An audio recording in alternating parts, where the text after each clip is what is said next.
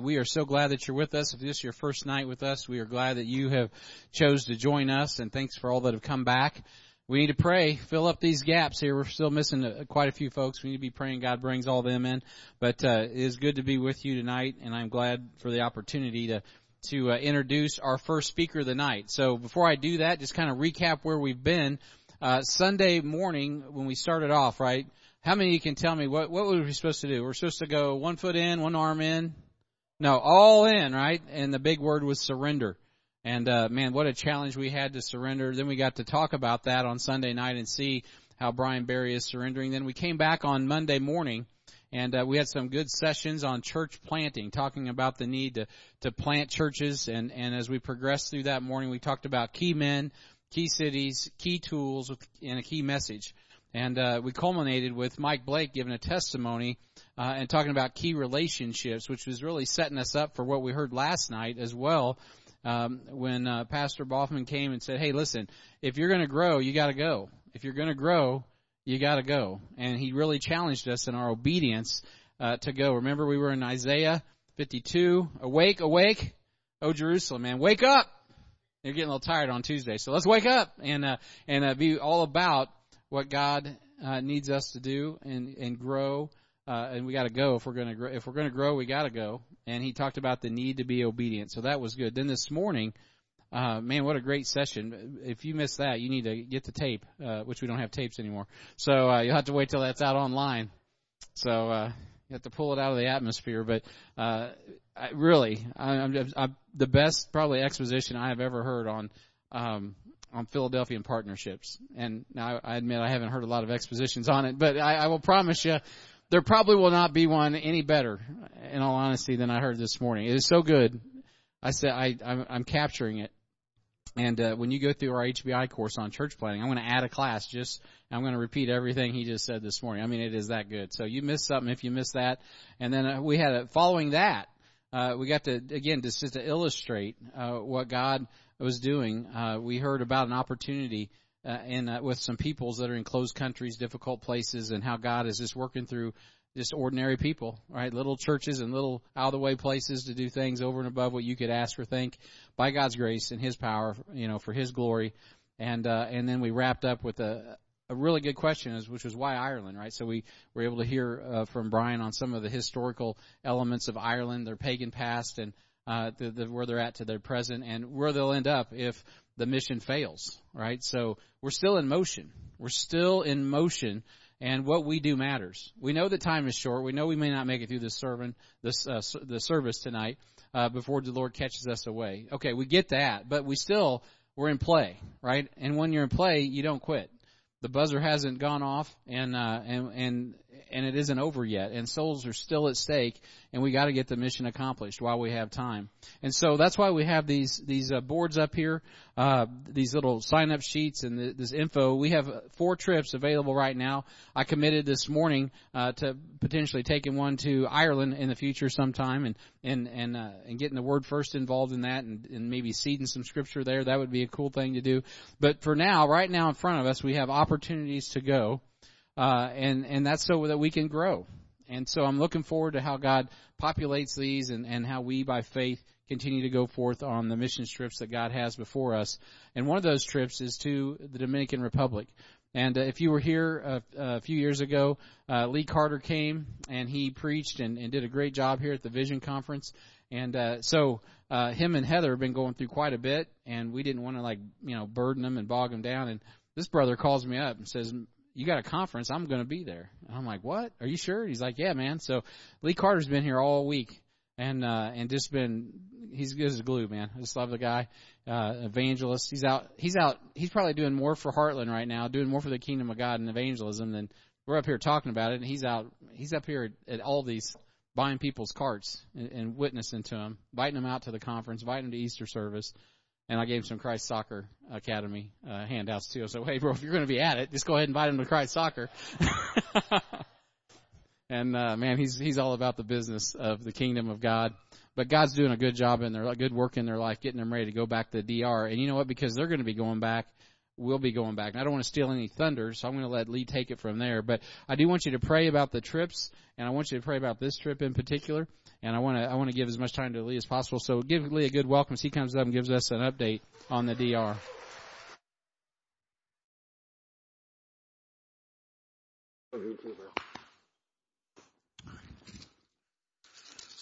I don't have anything good to say, but God does. Amen. God is our refuge and strength. Heavenly Father, thank you for being our refuge.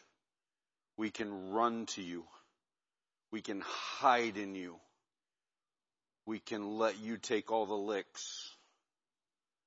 We can just sit there as one of your children because of you and who you are and what you're willing to do. It says, and strength, a very present help in trouble. Anybody in trouble? Come on, anybody in trouble? Come on. We're in church, people. Anybody in trouble? He's our refuge and strength. Amen? Man, that'll fill you up. Therefore, will not we fear, though the earth be removed, though the mountains be carried into the midst of the sea, though the waters thereof roar and be troubled, though the mountains shake with the swelling thereof, Selah. Man, if you're in God, there isn't anything that can rock you. Because He's solid. Amen? Amen. So, it's been amazing so far. I know I'm supposed to be talking about the Dominican. It's been amazing so far being here. This body of believers is amazing. Your faith in the Lord is amazing. What Christ is doing here is amazing. Don't take it for granted. Take it from somebody who goes all over the place. This is the definition of peculiar. I know it's up the highway a ways, but this is the definition of peculiar. Don't take it for granted. Somebody talked, I can't remember because there's been so much good teaching. You don't want him to take it up the road. We don't want that to happen. Romans 10, verse 1, Brethren, my heart's desire and prayer to God for Israel is that they might be saved. For I bear them record that they have a zeal of God, but not according to knowledge. That's the Dominican. I know the theological, I get it. I do. I understand what's happening here and what's being referred to here, pastors and fellow believers. That's the Dominican. That's the people in the Dominican. You walk up to anybody in the DR and ask them if they know Jesus, they're going to tell you yes. Because they've heard his name. Most of them. I'd say probably 90% of them have heard his name. But they don't know Jesus. They don't know him. They've heard his name. There's a difference between hearing somebody's name and even being the acquaintance of that person, let alone trying to say you know him. Right? They've heard his name, but they don't know him. It goes on, for they being ignorant of God's righteousness and going about to establish their own righteousness have not submitted themselves unto the righteousness of God. That's the Dominican. So if you want a picture of what we see every day in the Dominican Republic, there you go. That's what's happening in the Dominican Republic. I'm Lee Carter. Hello. My better 3/4 is still in Alabama. So anything I do wrong is her fault because she's not here. All right. So this is the Dominican Republic. We share the island with Haiti. Okay. But we are also on an island. Where's he at? He's been claiming an island all week. We are on an island also, just like he's on an island. By the way, fun fact about his island, he hasn't shared yet, is beer is cheaper than water on that island. When he talks about recovery process, beer is cheaper than water where he's going. He needs your prayers. Okay? So this is the capital. This is Santo Domingo. All right? Me and 4.5 million of my best friends live there. No, I'm not even acquaintances with most of them. But 4.5 million people in that area. Okay, so we went in the middle of COVID, and we're under what we would call in the States martial law. The curfew was you could leave your house from 5 a.m. to noon. You were in your house 17 hours a day. So if you can only be out from 5 to noon. That means for 7 hours every day, it's the largest traffic jam you've ever seen in your life. All right? So we currently live in Santo Domingo. You didn't think you were not going to see one of my grandkids, did you? Whoop, went too far. So this is Bethany, my daughter, Johnny, her husband, my Timothy, and that's my grandson who is the one that really counts, right? That's JJ, all right? So they are treading water as fast as they can while we are stateside. They are running with it. We talk daily. They are amazing. They stepped up to the plate. Mom had to come get surgery. That's just the way it was. And Johnny said, let's roll. Okay? They need your prayers. This is my beautiful bride. This is the picture that she would have had me use. Right? She's not here. This is the picture I will use. All right? She can't make me sleep on the couch tonight. We had been there for about 6 months, and my wife and my daughter were coming back from the park on the sidewalk in the safest neighborhood in the entire country, and they were robbed. The way they do that there is they shut off the engine on the motorcycle. They look for people walking on the sidewalk, and so they're riding along. They shut it off so you can't hear them coming. If you have anything in your outside hand, or if the strap's on the outside, they're going to cut the strap or snag it out of your hand and hit the accelerator. Fire everything back up and take off. In that process, I'm married to a redhead who's part Italian. Okay? And she didn't let go. Okay? He won, she didn't. Because you ain't gonna, I'm sorry, it's a motorcycle. I don't care if it's a 50cc. You're not going to be able to hang on to whatever he's grabbing at that point. So she got yanked off the sidewalk in a way that started the injury. We didn't know. We didn't know how bad it was. She knew something didn't feel right, and then she just went on with it. A year later, it's to the point where when my wife sits, stands, eats, sleeps, drinks, twists, moves, you get the picture? L4, L5 area, lower back. She does anything, she's hurting. About a month later, we're doing injections. We're doing everything we can in country there, short of major surgery. Everything went through the insurance, was all approved, supposedly. And, they were covering everything, right? And so we called them ahead of time before we came back to the States. We spoke with the physicians that they told us to. Did everything we were supposed to do in the right ways. Come back to the States, went through the process. And they paid for the pre-op procedures. You go in, blood, all the stuff they do before they do surgery. Scheduled surgery. They even covered the post-operation brace that she had to have. 24 hours before surgery, we're calling the hospital to confirm the time that she needs to be there. And the lady says, you need to call your insurance because they denied your procedure. This is not optional. The doctor was very clear. This is the solution. This isn't a fringe benefit in life. This is what you have to have.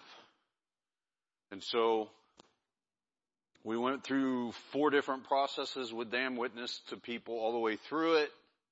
Not trying to say holier than thou, but we're trying to fulfill whatever it is that God had going on and be the vessel He wanted us to be in the middle of it.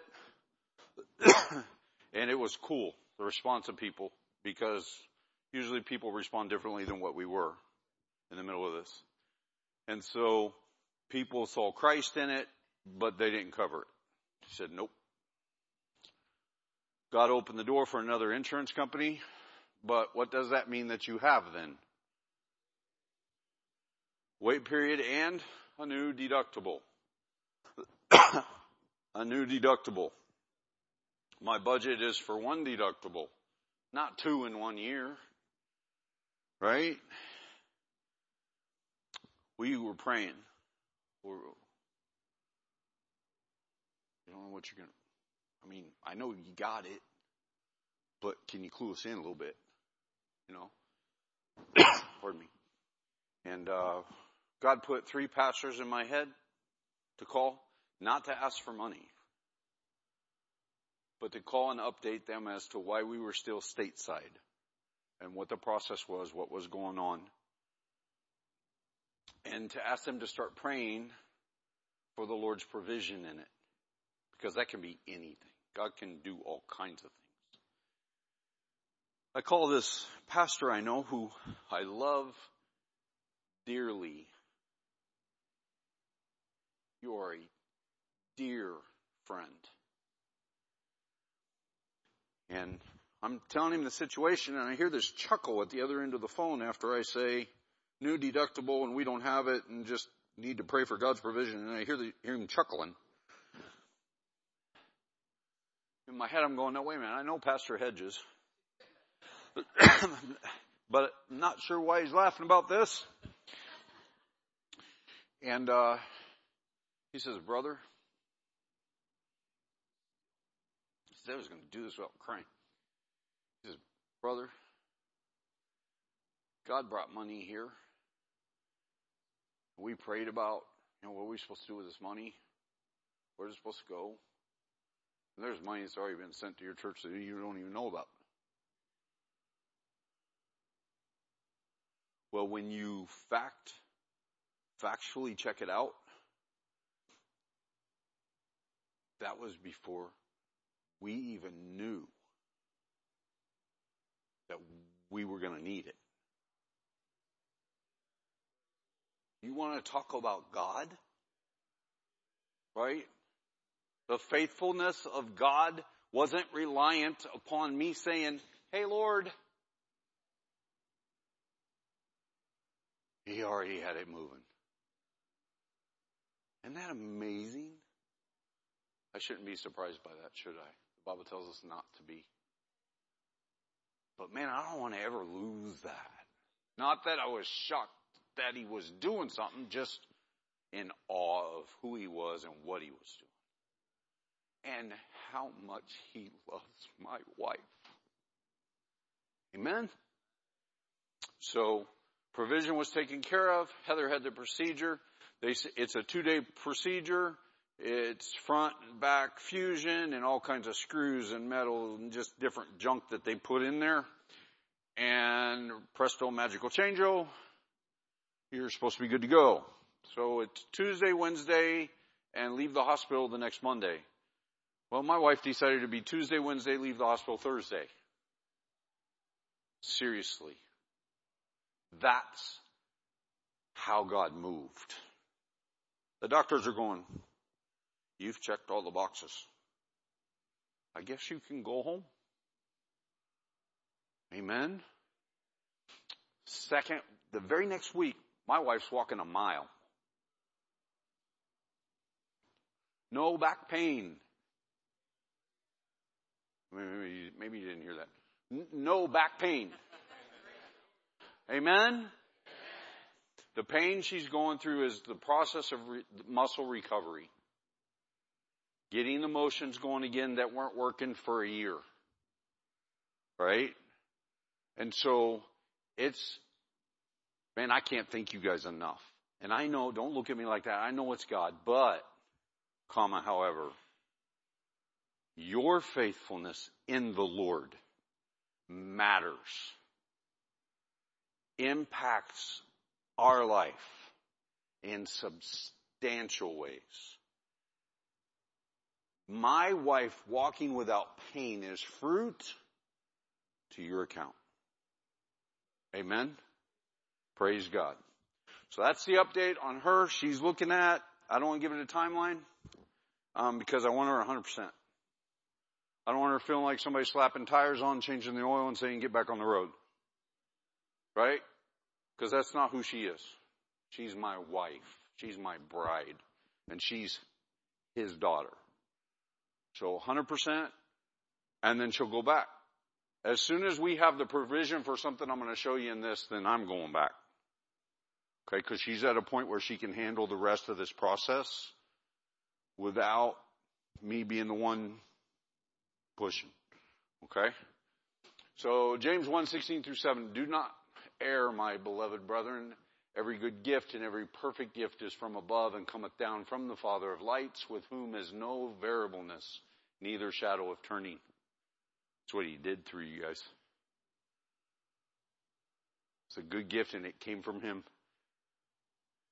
And he sent it through you guys. Thank you. Thank you, thank you, thank you, thank you. For God is not unrighteous to forget your work and labor of love. We know you guys love him. It's obvious.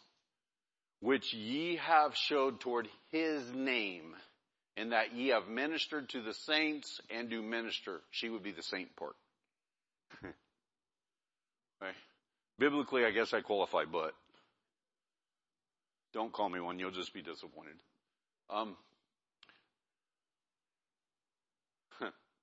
She's got that back.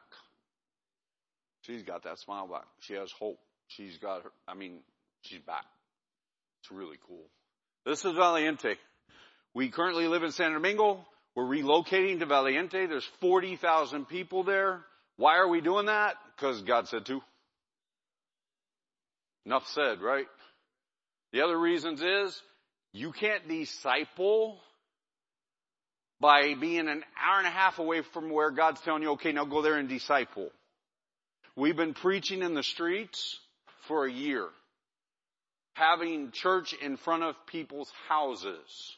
We actually have a place now that we've had for about 7 months, 8 months, something like that. Maybe a year, I don't know, I've lost count. Right? I'm thinking in country, so it's been longer than that. But we have a place, I'm going to show it to you. But this is Valiente. I've sectioned it off. Not that I'm a planner or anything. And divided it up into little zones. Eventually on Wednesday nights, the vision is there will be a Bible study happening in each one of those zones at somebody's house where they are funneling people into the Bible study, teaching them who Jesus Christ is, introducing them to the Lord and Savior that I know, that I have, that paid for my sins, that saved me from the debt that I owed, right? That I get to have a relationship with and walk with every day, listen to, have conversations with. Amen? And so as that happens, then on Sunday, everyone's going to meet in the same place. All right? So in-home Bible studies, just some pictures of some of the people who have received Christ and started the process. Just some young men that thought they were in a gang. Now they're in a new gang. All right. This is why my prayer group, raise your hands. This is why you get a text every now and then that says need prayer. And it doesn't say anything else because I don't have time to type anything else. This was a bunch of young men who are known for being a gang on their way to do something that was not going to be good. And I pulled up, saw what was happening. Johnny was in the car. I said, hop out, dude. He said, huh?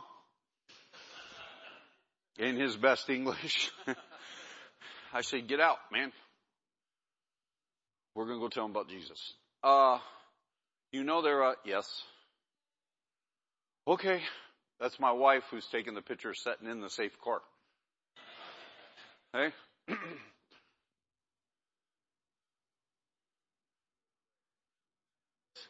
See the before? See the after? Amen. That's what you guys being part of the ministry does. I got the easy job. I just got to get out and do what he says. Look, we pray for you guys. And I know prayers work, but you're the one that's got to answer and do what he says. This is a field too. The only difference is the language. I mean, yeah, different culture. Man. It's a foreign field. This is a field. Right? Uh-oh. This is a field. Right? Uh-oh. I don't know who's preaching tonight, but are you hearing this?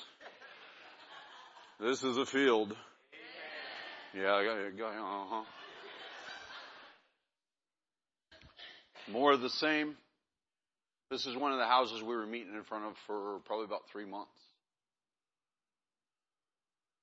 Just people that are coming and flocking to hear the word, setting out in front of people's houses. Will Mary has been from the beginning. The girl second from the right. Big green grin, striped dress. She's been there from the beginning. Her and her mom have just been extremely faithful. That's her brother in the back thinking about picking his fingernails. It's Wilmer. He's participating in discipleship. These two are amazing. They've been coming consistently. I don't know why I was preaching, but apparently they didn't like it. This car wash. The guy in the red shirt to the right is the owner of the car wash. I pulled in one day. There was a pool table, music going, cars being washed, bunch of youth having a good time. Johnny just looked at me and I said, yep, here we go. And we went in and had a little Bible study, and everybody in that picture made a profession of faith. And we have a weekly Bible study that happens at the car wash. This is Valiente. What I would call the agricultural side of it.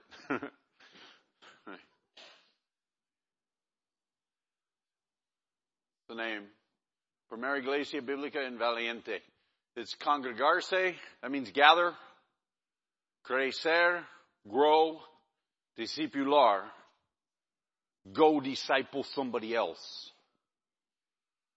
Gather in his name for his glory, to praise him for who he is. Grow in his words to bring him glory. Go do what he says so he's glorified. Amen? So that's the name of it. From the gray garage door this way is what we have right now. Isn't that pretty? Careful. We prayed like crazy. The first time we asked for it, the guy wanted an insane amount of money to rent it to us. And I was like, nope. Gringo, but not stupido. And we just kept praying. Kept looking for another place. About 4 months later, I'm walking by. The guy says, hey, come here. I'll make you a deal. I was like, yeah, I bet you will. Right? It was about a fifth, a sixth of what he originally offered. That's what it looked like on the inside. Isn't that pretty?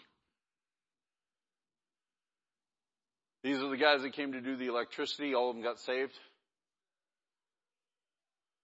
I asked them how electricity worked, and you know how that went and where that went. Right? I think that was a Tuesday night.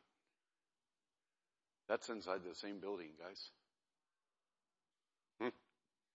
Man, it just makes me want to jump and shout. That's Johnny in the back. Did you see him? Johnny, a big old boy. He's season of change, time to relocate. That's where we want to live.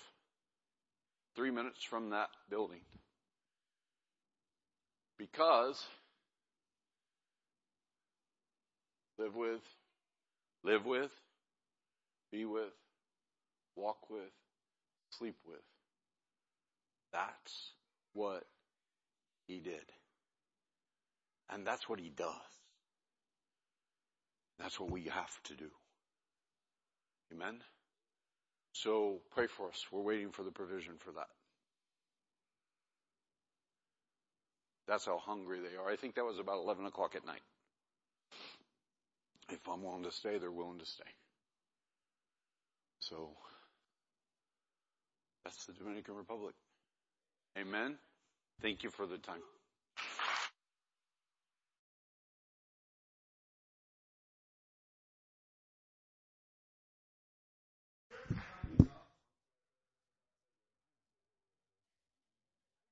And preach, man. I don't do this kind of stuff. And so there's a trip coming up. And regardless of what he says, I started praying for you to come 2.5 years ago.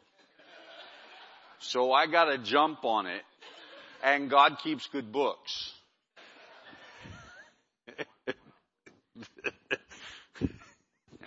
You wanted all of them today, dude. Thanks, Lee. I will be brief. My name is Steve Fleischman, and I will be leading the trip to the Dominican Republic. And we've got some dates. I don't think we've written them down here yet, but it'll be the August 15th through the August 21st. It'll be 7 days. Approximately $1,500. We're looking at airlines. And I don't know really what the deadline will be, but I'm sure, into June, early July is when we'll need to know by. So if you can go, we're looking to have 10 to 12 people. It'll be a big group, men or ladies. If you're a member in good standing of this church, I think you'll be eligible to go. Trying to think of any other details I can share. But initially, I wanted to go to Africa 2 years ago.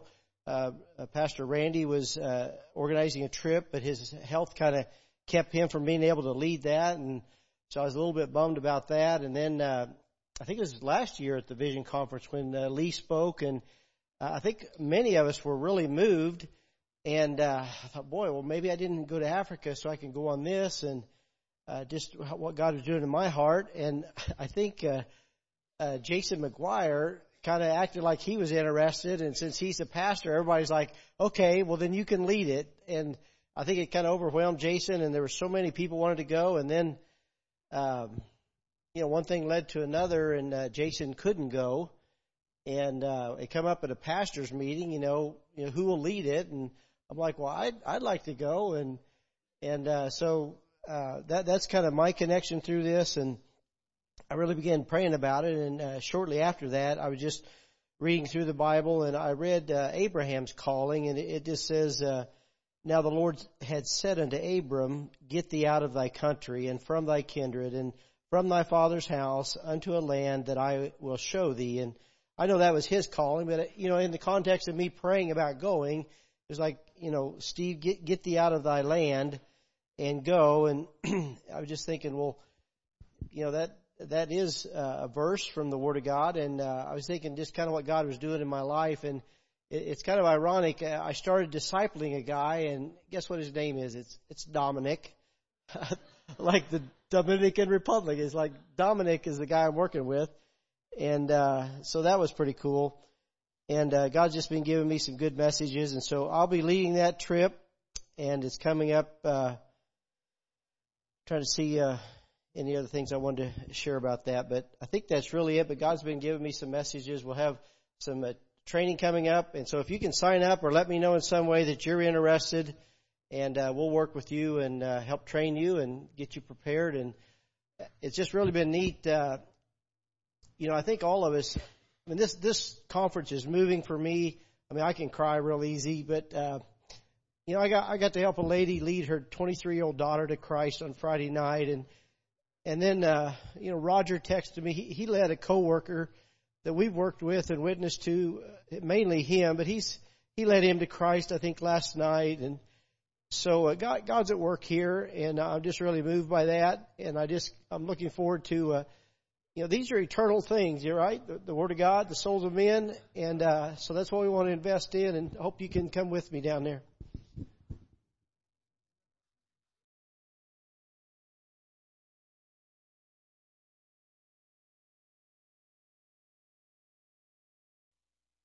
Today I'm with Mark Schaefer, and he is in Tampa, Florida, and he is a church planter sent out of Midtown Baptist Temple, Pastor Sam Miles. And so I just wanted to bring Mark on and talk a little bit about his journey, some of the challenges that he's faced, the victories, and just a little bit about the celebration that they've just celebrated. This is March the 13th. So on March 12th, they were able to celebrate a great victory in their church, and then we'll wrap up with some prayer needs. So having said that, Mark, just kind of, if you could just share with us a little bit about your journey. Yeah.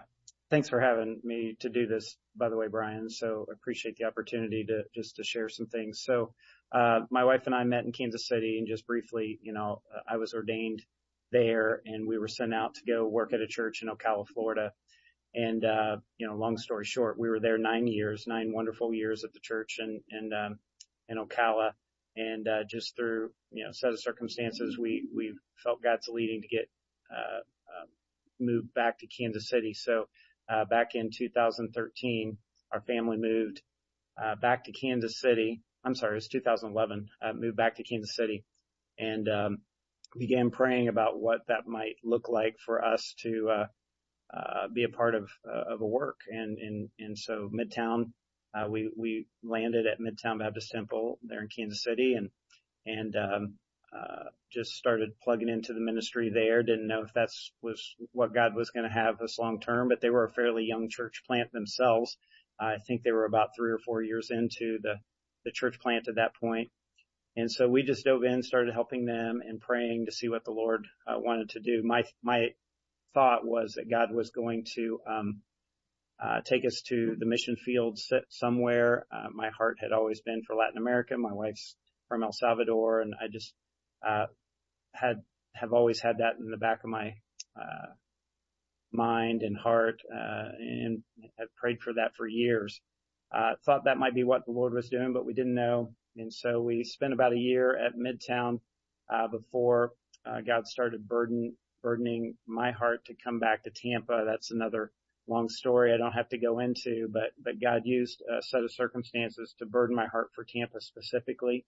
While we had been in Ocala, I'd always looked at Tampa as kind of a black hole, a place that wasn't going to be a good place for ministry. We had a lot of teenagers that had gone to Tampa, and they had all struggled in their walks with the Lord. And so God actually used that, though, to burden me to say, a work is needed there. And so we were looking around at Midtown and at the time, and we loved our church. We loved the being involved in ministry there. We had no reason to leave there, other than that God started to burden my heart for Tampa. And as I was looking around, we knew we were wanted. We knew we were loved. We weren't really needed because there was a lot of able ministers.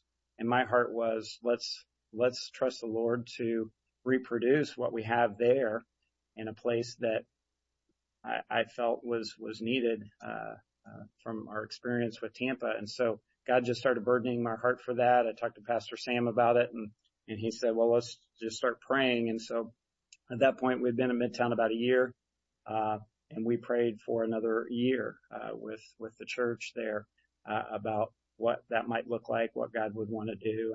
And in the course of that year, God started confirming things through His Word and through the leaders at the church, and just opening doors in Tampa specifically. And so we just came to a point where I knew we were going to be disobedient if we didn't move forward. And I'd never seen myself as a church planter.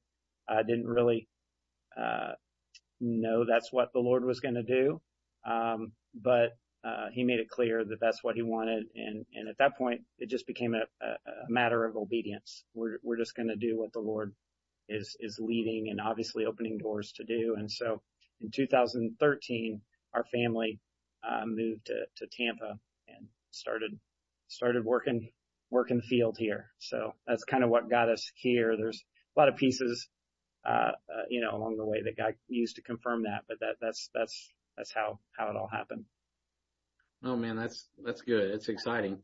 How important, obviously you have some key elements just in that summary, you obviously in the whole time were submitted to the local church, even though you were an ordained minister, pastor, had served in a church. You made sure to be under authority and stayed under authority until you were sent. And so it's important when we talk about church planning that we're sent ones, not went ones. And I really appreciate that. Also, something that, I don't think that was in there is a team. Did you go out with a team? I think you had a small team, and did that team grow as you progressed? Yeah, we had several folks praying at Midtown about joining the work. Initially, there were several folks praying about whether God would have them to join the work or not. Initially, it was just our family, and shortly after, a couple of months after we got to Tampa, a single lady, Lucy Akins, joined us. And then just slowly, really, and I think it was by God's provision that it happened this way. Just little by little, people started trickling down to help us. And so it wasn't a big launch team. It wasn't like everybody came at one time. It was little by little. And there was a lot of good in that. I've had a lot of people along the way tell me different strategies for that. I've had people all the way from people saying, you should go by yourself. You don't need a team, all the way to you need to make sure you have a big team.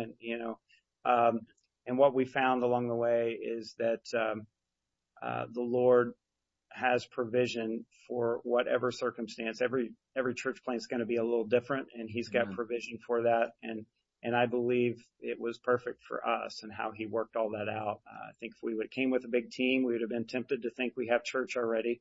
And we don't need to labor in the field. And if we came by ourselves, there's a lot of discouragement in that. And so I think the Lord was just really gracious with us and took care of us in that. So. Amen. I know you guys did a tremendous job. Pretty Spartan beginnings, and God's really blessing. And so that's exciting. And I amen everything. As a church planner myself, I understand, having a team is great, but it has its advantages and disadvantages, size. Yeah, you gotta be willing to go by yourself. If nobody else says yes, you gotta be willing to say, hey, I'm in, whether anybody else is in or not. If this is what the Lord's saying, you gotta be willing to do it. But I would recommend going with the team. I'd recommend, trusting the Lord to burden some other people for that vision too. Amen. It's always good to have an Aquila and Priscilla along your side. Yes. So what are some of the, just highlights, if you want to share them? If not, that's cool. Challenges. And then, after challenges, what are some of the victories that you've seen in this process? Yeah. So a couple of the challenges I would say, initially was just what that meant for our family. The change, our kids had already experienced a move from Ocala back to Kansas City, got kind of established there in their schools, and now we're uprooting again, coming back to a new beginning for them, making new friends and new schools and all of that. So initially that was a big challenge. The Lord actually encouraged me that I didn't plan this, but He did encourage me this morning in His Word, just a reminder about that out of Deuteronomy, how the nation of Israel was not obedient to go into the land. And part of that was they were fearful for their kids. And God said that the very thing that you were fearful about, now those kids are going to be the ones that the next generation are going to be the ones that are going to go in and fulfill what I wanted to do in the first place. If you'd have just trusted me to begin with and just allowed, me to take care of that fear and take care of your kids. As parents, good parents, we want to take care of our kids and set them up the best we can. But what I learned quickly, my wife and I both learned very quickly, is that we can't set our kids up better than the Lord can. We need to be obedient to the Lord and trust that He's going to provide for them. And now what we see on the other side of it is He very well did provide and even used that time in our kids' lives to help them to see it and own it and still be all in with Him and His mission. And so, God protected us. So that was one challenge, initially. The other challenge I would say for us was, in starting a new work is, making disciples without an existing structure at the beginning. as we came and we were meeting people and we were starting Bible studies or even connecting in discipleship, we didn't have the structure of the local church yet. And that to me was a challenge. How do we fulfill some of the goals and the things that we're aiming for in discipleship without that existing structure yet? And so that became a challenge. We had to not rethink discipleship, but make sure that we are aligning things up biblically and connecting people to the right structure that didn't exist yet. So we were having a lot of conversations with people about, well, this is what it's gonna look like. We trust the Lord. And so we were really asking people to be pioneers with us. We were really asking people to own the vision of what it would look like of making disciples, not what it currently looked like or something they could visibly see and say, oh, I get it now. I see that. A lot of the early disciples couldn't see that. They had to envision it with us and trust the Lord for it. So that was a challenge too. Yeah, I can imagine. I know myself, vision is really important with a church planner at so many levels. So that's a good word. I don't think I've interviewed anybody or talked with anybody that's really talked a whole lot about that part where you don't have that structure. That's really good. Because you don't, and you really, it's a blessing, as it comes to you, which I know now you've got some victories. Another thing that, as you were talking, reminded me of our conference theme is we're in Proverbs 27:53, talking about looking, after the state of our flock and be diligent, to know the state of your flock and look well to thy herds. And, that component with our children, and how, God really weighed you and tried you, your heart. And, that's a really strong admonition too for anyone considering church planning. That's a step of faith for sure. Well, so victories, you got yourself, in a new location as of, you had a big celebration yesterday, and, how did that go? Was that a great time? And as far as your church, is that like one of the mountaintops, or is it the mountaintop that you've had thus far? Yeah. So what we've really tried to do is keep our church focused through the whole process here. We've been a little over a year on this, purchase of the property and the, demo and the reno and everything that's gone into that. But we've been real careful to make sure we've talked about it in terms of staying focused on the real mission, that the building is a physical tool and it'll be helpful for ministry, but we want to make sure we're staying focused on the real work that God's given to us. And so along the way, I think our church, in a good way, kind of saw this as, oh, okay, here we are now. It's kind of like, not so much, we've arrived, but hey, this is awesome. This is cool, but now let's get right back to it, and get right back to the work and stay on track. And so along the way, I can just give glory to the Lord that we've seen people coming to Christ. We've seen new disciples being made. We've got people in, we've got more people in our discipleship 2 training than we've ever had. And that's just, glory to the Lord that we haven't lost the focus on the right things, along the way.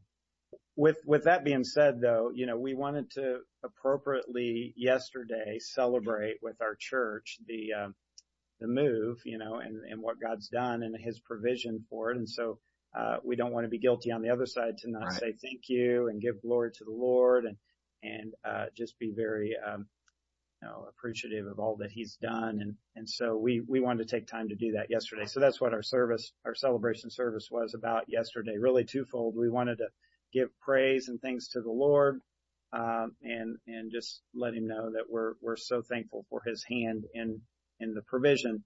But also thank you to so many churches that have been a part of that and have helped along the way to help us with the renovation. I told our church this yesterday.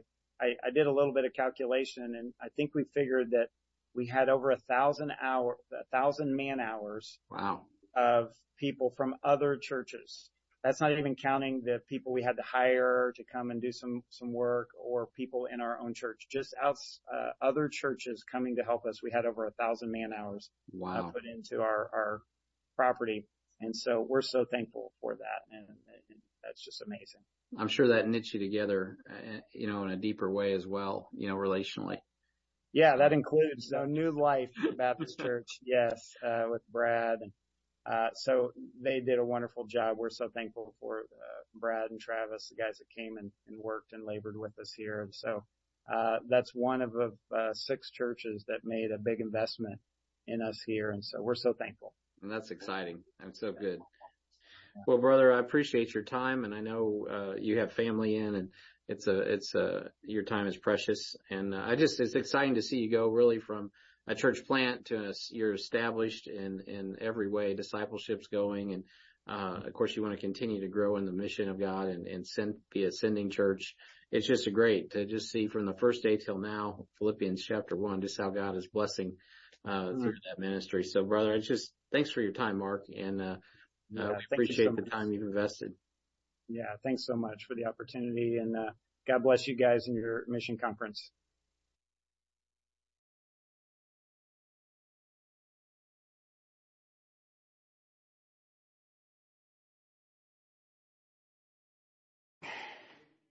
How are you guys doing? You guys having a great conference?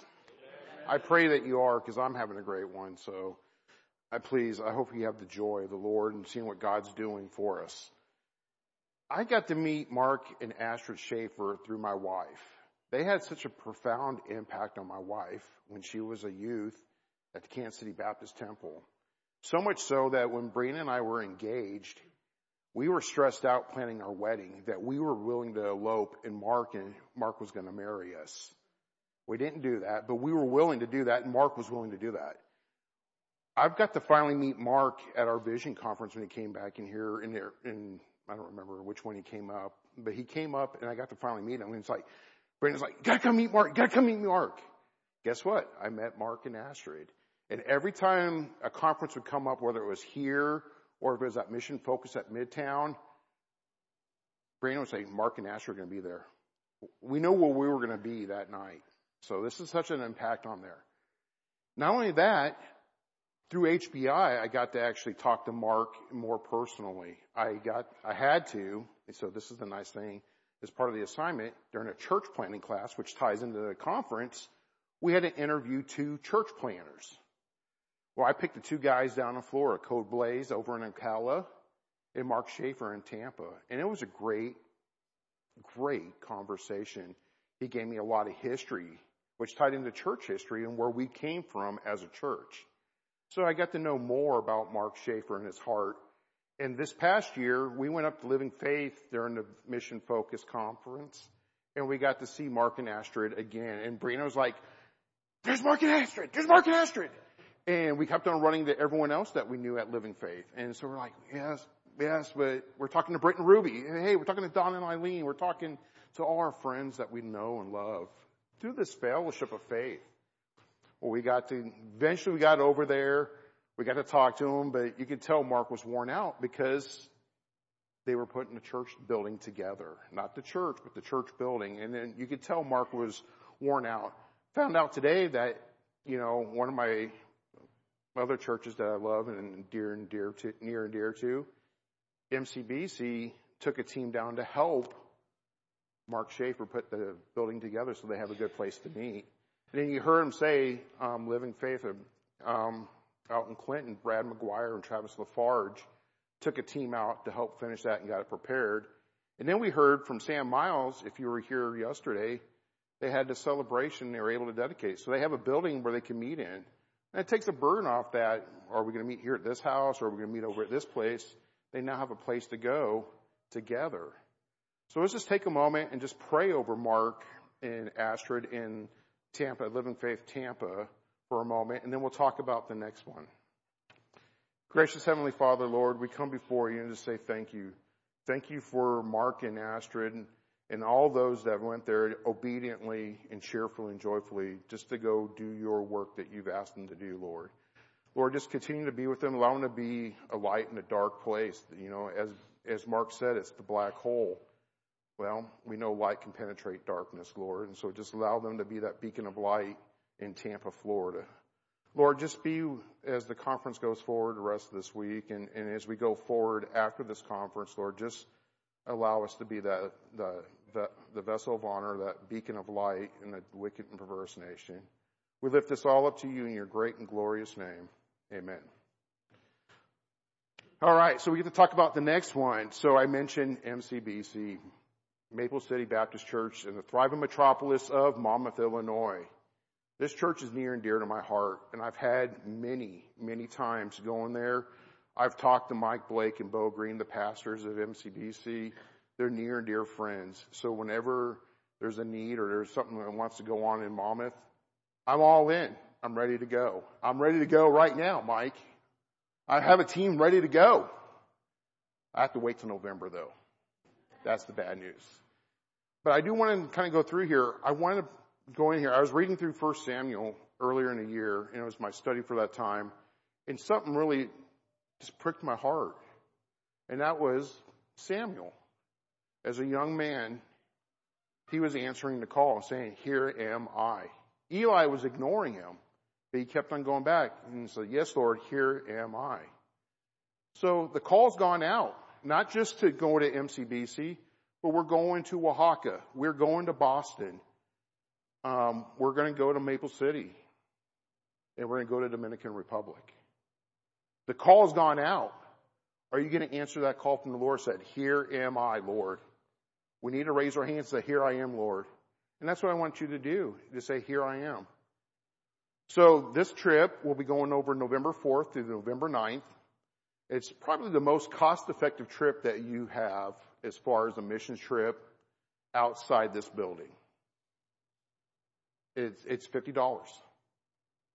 $50. That gets us a nice sweatshirt or a T-shirt. We haven't decided yet which way we're going to go.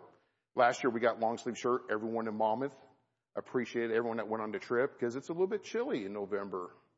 So we had long sleeve shirts. Kept us a little bit warmer in there. So that's part of the cost. The other part is our fuel expense. We all experience it. We know that. We live it. We know that fuel's going up and down. We don't know what's going to happen. So we have to have a fuel cost. So we have the church van. That thing drinks fuel like nobody's business. So we have to be aware of it. 8 miles to the gallon. So we have that cost. Then we have supplies. Because we're going there, we need to have snacks for the kids over at Maple City Baptist. We need to have snacks for us. So we do that. We also raise a little bit of money. I gotta be honest. That guy loves food. So we do have to have snacks. We want to make sure that they're taken care of because sometimes things go a little bit long. We got to have the snacks to keep the kids pacified. That and Star Wars movies, so we'll go into that later. But we do have to have supplies like crafts and things along that line. So that's where the cost is in there. That's why we have a cost with it. Because if not, we would fundraise it. We'd ask someone to sponsor and sub, right? But we want you guys to have skin in the game. That's why we have a cost to it. And then we've been fortunate. We've actually raised enough money that we've been able to go out, do activities as a team. We've had a dinner or a lunch.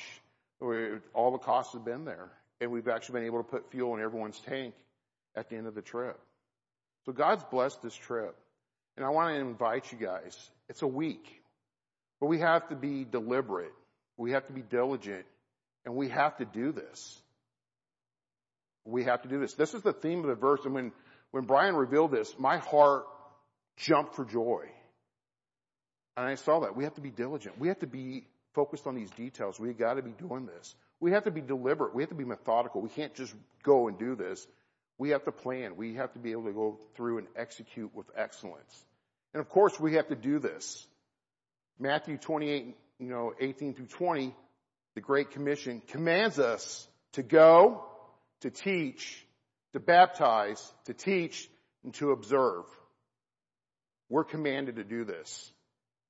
So when God says, "Where are you going?" you need to say, "Here I am." You have a place to go. You have 4 places to go. You have options, and the Lord's opened the door for all of them. So please think about that. Pray about it. Even if you want to just think about it, please sign up on the sheet. Sign up on all these sheets. You sign up, you're not committed. Someone actually did sign up on all of them, so that's awesome. But please sign up. We can have the conversation. We can be praying together about this. Where does God want you to go? And I'll be happy with that. And if you go to one of the other ones, come to mine on the one that I'm leading as well. There's always room for more, but if you go on one of the other ones, there's a little grace right there, so you can kind of get a pass on that one. And watch out for Brian Barrett. He's trying to recruit you as well. I want to thank you guys for your time. I'm going to go ahead and continue on.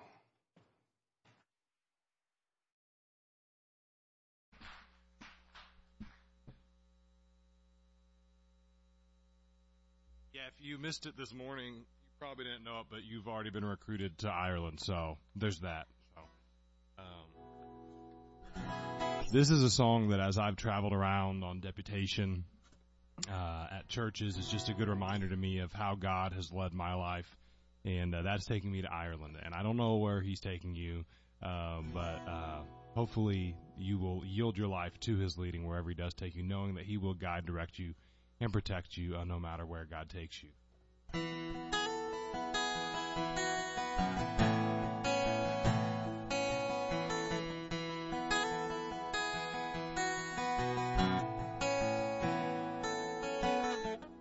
And all the way my Savior leads me,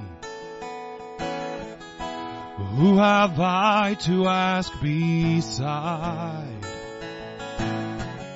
How could I doubt His tender mercies, who through life has been my guide? And all the way my Savior leads me,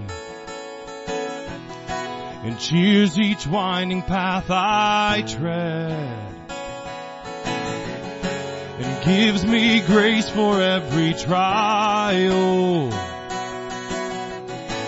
feeds me with the living bread. And you lead me and keep me from falling. You carry me close to your heart, and surely your goodness and mercy will follow me. And all the way my Savior leads me, and oh, the fullness of His love, and oh, the sureness of His promise, in the triumph of His blood. And when my spirit clothed immortal wings its flight to realms of day, and this my song through endless ages, Jesus led me all the way. Jesus led me all the way. You lead me and keep me from falling. You carry me close to your heart, and surely your goodness and mercy will follow me. So I will build my life upon your love. It is a firm foundation. I will put my trust in you alone, and I will not be shaken. I will build my life upon your love. It is a firm foundation. I will put my trust in you alone, and I will not be shaken, 'cause you lead me and keep me from falling. You carry me close to your heart, and surely your goodness and mercy will follow me. And all the way my Savior leads me. And all the way my Savior leads me.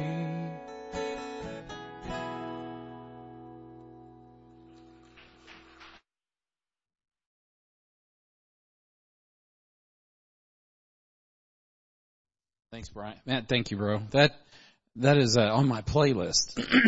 I stole that off of YouTube, and so man, you made the top like 10 in my playlist, bro. I don't know if you know that. So I love that song. I love it, and I mean that's the version I hear. So it's like cool. I got a concert. I'm like, this is awesome. That's such a good song. We've had a good time already. Do this when we stand again. If you're not comfortable or whatever, stay seated. But if you're comfortable seated, stay seated. Whatever. Just stand, put your left foot in. No, we're not going to do that. You'd have to be here Sunday morning to get all that. But, yeah, get the blood pumping, moving a little bit. Man, this has been good already. And I really appreciate, everything. I appreciate what Lee's had to offer and, what Ray was talking about. We heard from Mark Schaefer in Tampa. And you just listen to this song, right? The Lord leads us, and He is guiding us. And I'm excited to have Mike Blake come and really challenge us. It's interesting as I was just thinking about Mike, and he reminds me of a lineman in football. When you line, because there's this unsung heroes. You got a lot of Chiefs fans here. We've traded off some of our unsung heroes at the Chiefs. So you'll notice it next year if Patrick's running for his life. Because there's guys that don't always get all the glory, but they're up front just pounding away, making Patrick look really good. And that's kind of what Mike's like. He just lines up and he keeps hitting it. And he just lines up and he does it again. And he's in difficult situations quite often. If you were here this morning, he's not embellishing what he said. They are, as Tony pointed out, they are like a Macedonian church. They're not just giving of the excess. They're giving everything. They're giving above. And that's because that's the way their pastor rolls. He gives all. And so, it's my privilege, to introduce, my friend but also a man I look up to. He's got we always talk about how much gravel he has in his gut, but he's really just, he's a faithful man, and he lines up and he keeps serving the Lord no matter what comes. And he's a great encouragement. He's the reason. There's a lot of the reason that Mark Schaefer is successful in Tampa. Obviously the Lord Jesus Christ. Obviously as pastor and ascending church. All those things are huge, but also is Mike Blake. And the support that he gets from pastors like that. So Mike, wherever he went, there he is. Come on up, brother. And he's bringing Josie with him, so come on up. Can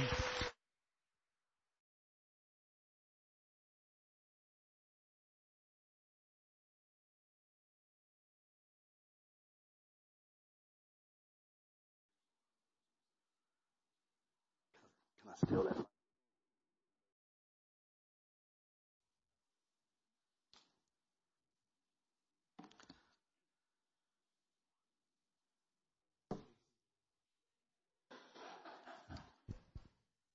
I think so. Hey, it was 4 years ago, and it would be Tuesday night.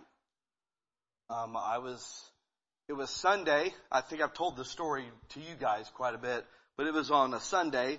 This girl right here was 13 years old, and I was struggling. My gosh, I couldn't beat her tail anymore because she was too old. And she was doing whatever she wanted to do. It was we were up against it, man. And in my private life, I was really close to quitting the ministry, because I'm preaching God's word and it's not working in my family.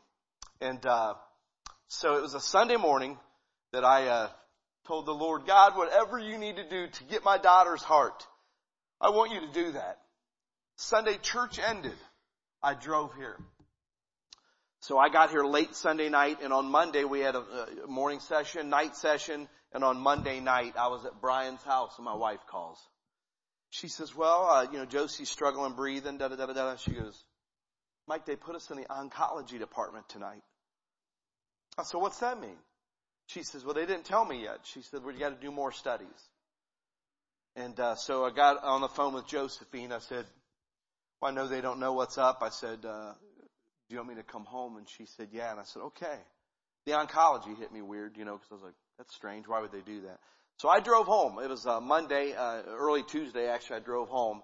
And we got the announcement. So it would have been like on Tuesday that I sat with the doctor. It was about 1 o'clock when they finally had the results and told me Tuesday that they said, man, your girl. Well, they told me all this fancy stuff. And I remember I said, doctor, I said, listen, man, I do not know Japanese. That's the exact words I said. I said, you shoot me straight. And they said, your daughter's dying. She's got a tumor the size of a hand over her heart and lung. And I said, I got it, man. And so I went back in the room and I said, Josie, man, it was Sunday. I prayed that God would do whatever it takes. And he answered our prayers. So I asked Josie, I said, Josie, this church prayed for you. I remember on Monday night, or it was, I guess, Tuesday night, Joe Hendricks, and he's the guy that stood up and you guys prayed for us. And so my title tonight of my message Brian gave me was to diligently support church plants. I guess I need to focus on the word support. We were in desperate need of that, and you showed up. So I told Josie, I said, you got to stand up and come in with me, because I want people to see you, and they've seen your pictures and know. And I said, you don't have to speak or nothing. And she said, Dad, I'll speak. I said, you're on. So anyways, you say what you want. I told him the one rule was not to make me cry. I knew that wasn't going to happen, but most of you know bits and pieces of my testimony, but as he said, before I got diagnosed, I was quite rebellious.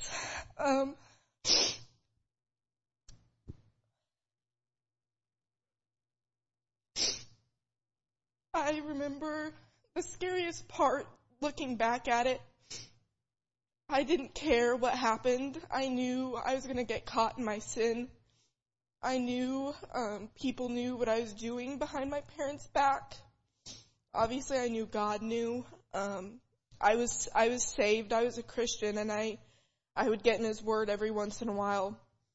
I knew I was in the wrong, but I said I was going to go until I couldn't go any longer. And what's crazy is my dad prayed that God would do whatever it takes to get my heart. That same week in my journal, I was doing a devotional, and I remember writing in my journal that I can't take it anymore. Like I can't stop myself, so God was going to have to stop me. And He did. That week, within 7 days, I was diagnosed. So in a way, cancer was a blessing. Not in a way, it was. Cancer was a blessing in my life.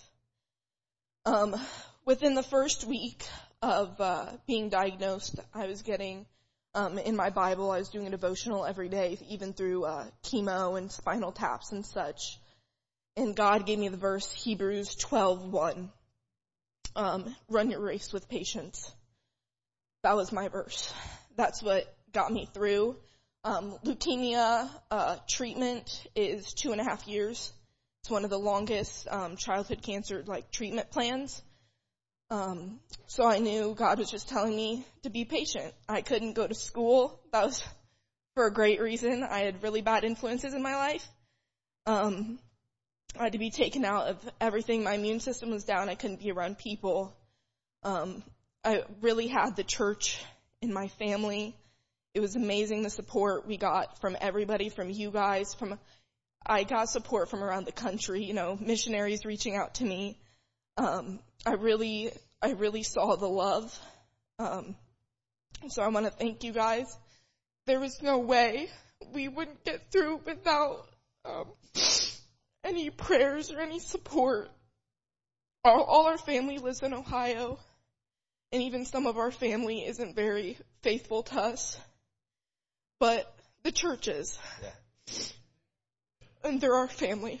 And that was very clear. So I want to thank you guys. I wanted to give you a little bit of an update of where I'm at now. Of course, my heart is right with the Lord. I'm in remission. I'm done with chemo, but they did pump me full of steroids. And these steroids messed my joints up. And that's a very common issue with teenagers who undergo leukemia treatment. Most of them have to get a joint replaced at some point in their life. So I have something called a vascular necrosis, similar to arthritis, just fast-paced bone degeneration and cartilage issues. And so in my shoulders, hips, knees, and ankles, I have AVN, a vascular necrosis. And I'm going to have to get my knees replaced before I'm 26 years old. I'm 18 now, for reference. And my ankle's been giving me a lot of issues. I wear a brace almost every day, anytime I have to stand for long periods of time. And I'm probably going to have to get an ankle replacement, which is very scary because, as you know, they're not very common. You hear of knees and hips all the time. Ankles are pretty new, so we would even have to go down to one of the Carolinas for that. So there's that. And it was actually on my 3rd anniversary, I believe, of getting diagnosed. It just so happens our Bible reading, which I followed the church reading plan, we were in Hebrews 12. And I saw Hebrews 12:1, and, I just started crying because the reminder, I was still running my race with patience.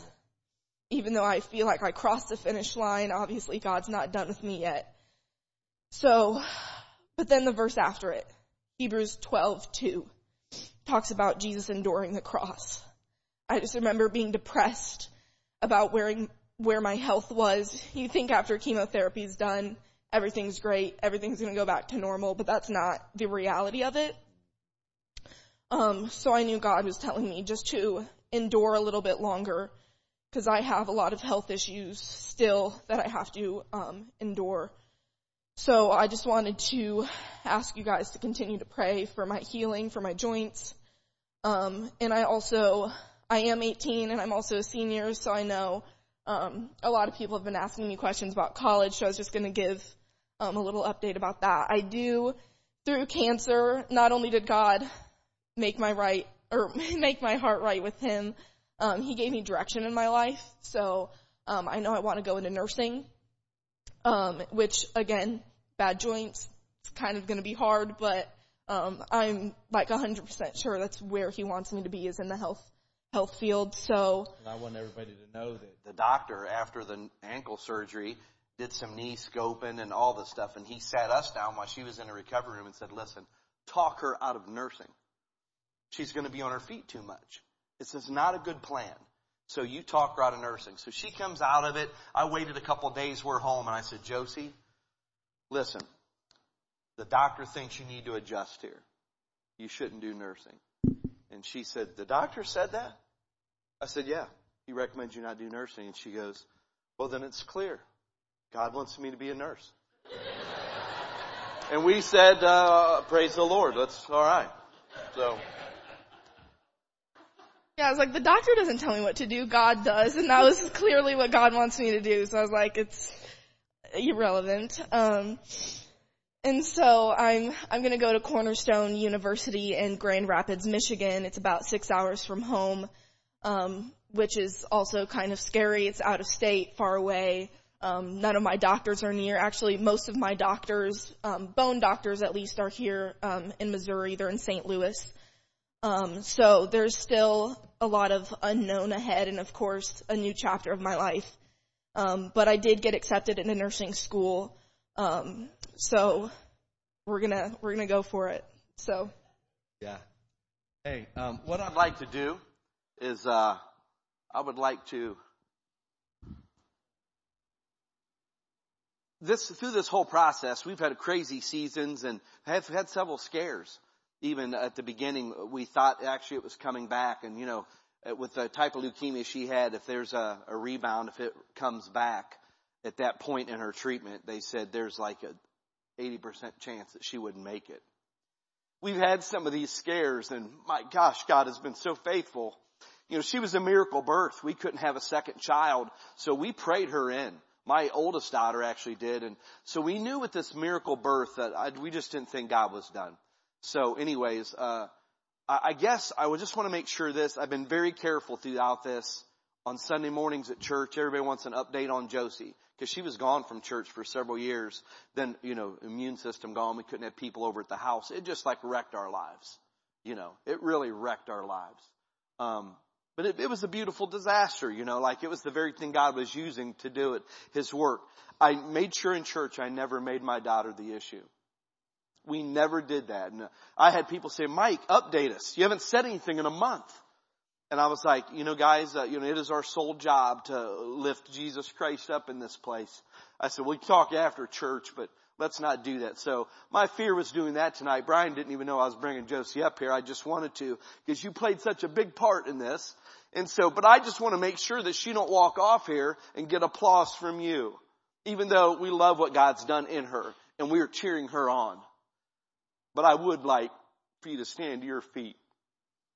And I would like to give glory to what God has done in our midst and in her life. So let's give the Lord glory tonight. So,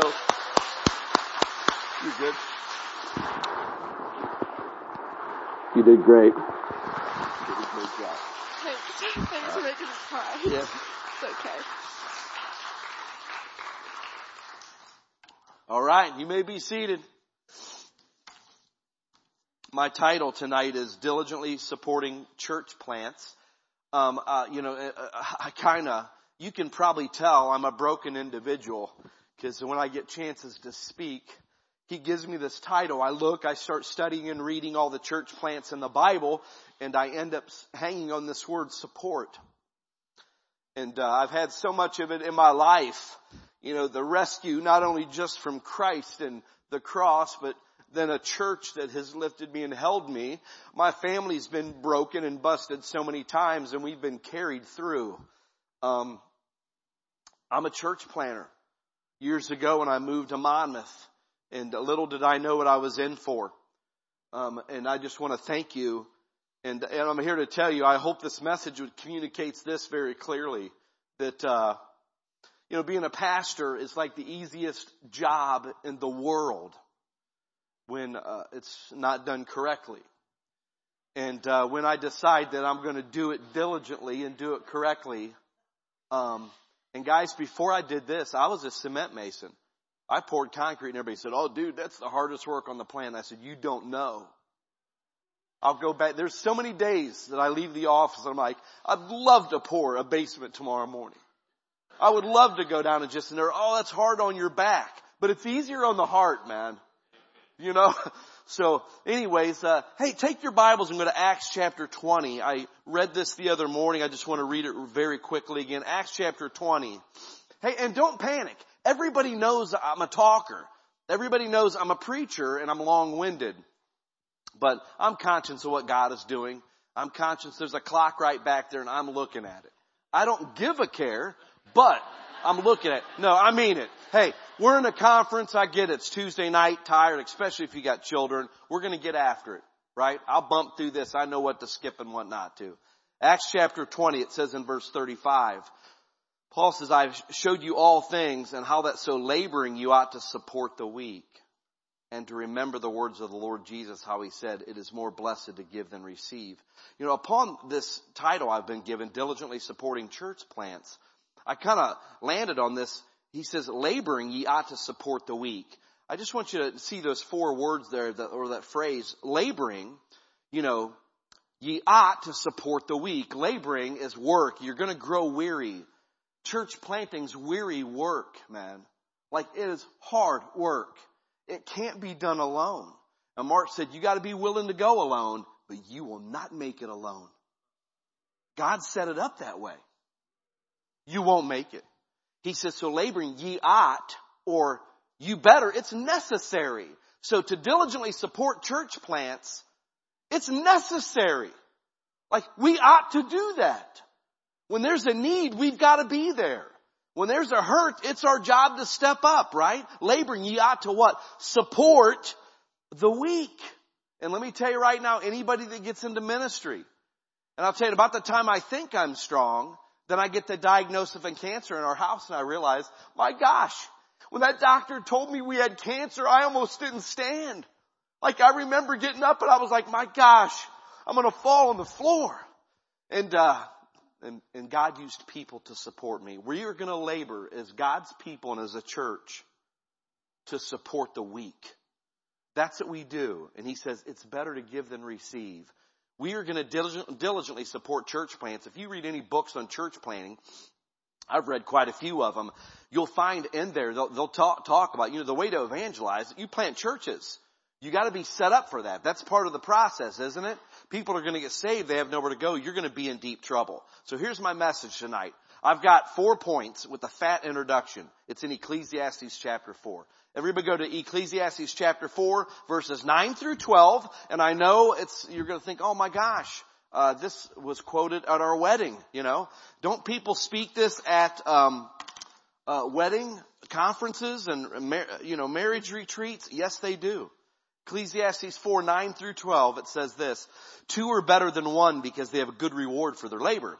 For if they fall, the one will lift up his fellow, but woe to him that is alone when he falleth, for he hath not another to help him up. Again, if 2 lie together, then they have heat. But how can one be warm alone? And if one prevail against him, 2 shall withstand him, and a 3/4 cord is not quickly broken. You got it? We've heard this a million times, right? Jesus, take Ecclesiastes chapter 4 and God, write upon our hearts. I pray that we can wrap this evening up just the way you want it wrapped up.